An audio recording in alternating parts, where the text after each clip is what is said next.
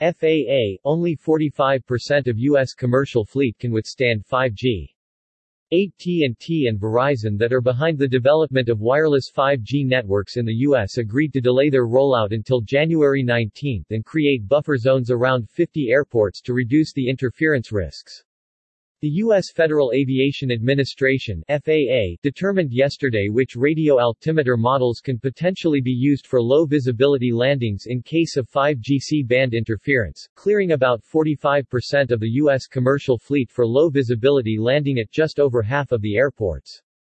The findings open up runways at 48 out of the 88 airports most affected by 5G for a number of aircraft models, including Boeing 737, 747, 757, 767, and MD-10-11, and Airbus A310, A319, A320, A321, A330, and A350.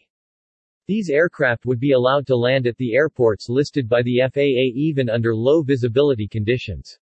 The remaining airports are still deemed too much affected by 5G frequencies and would apparently be open for landing only in good weather. Passengers should check with their airlines if weather is forecast at a destination where 5G interference is possible, the FAA warned. The agency also noted that none of 88 affected airports would have been available for landing during recent low-visibility conditions on January 5. AT&T and Verizon that are behind the development of wireless 5G networks in the U.S. agreed to delay their rollout until January 19 and create buffer zones around 50 airports to reduce the interference risks. Buffer zones were particularly created in the New York City, Los Angeles, Chicago, Las Vegas, Minneapolis-St. Paul, Detroit, Dallas, Philadelphia, Seattle, and Miami airports. However, the list of approved runways does not include many larger U.S. airports. The U.S. passenger and cargo airlines also believe the measures taken so far are insufficient. The FAA previously repeatedly voiced concerns about C-band 5G potentially disrupting airplane instruments, like radio altimeters.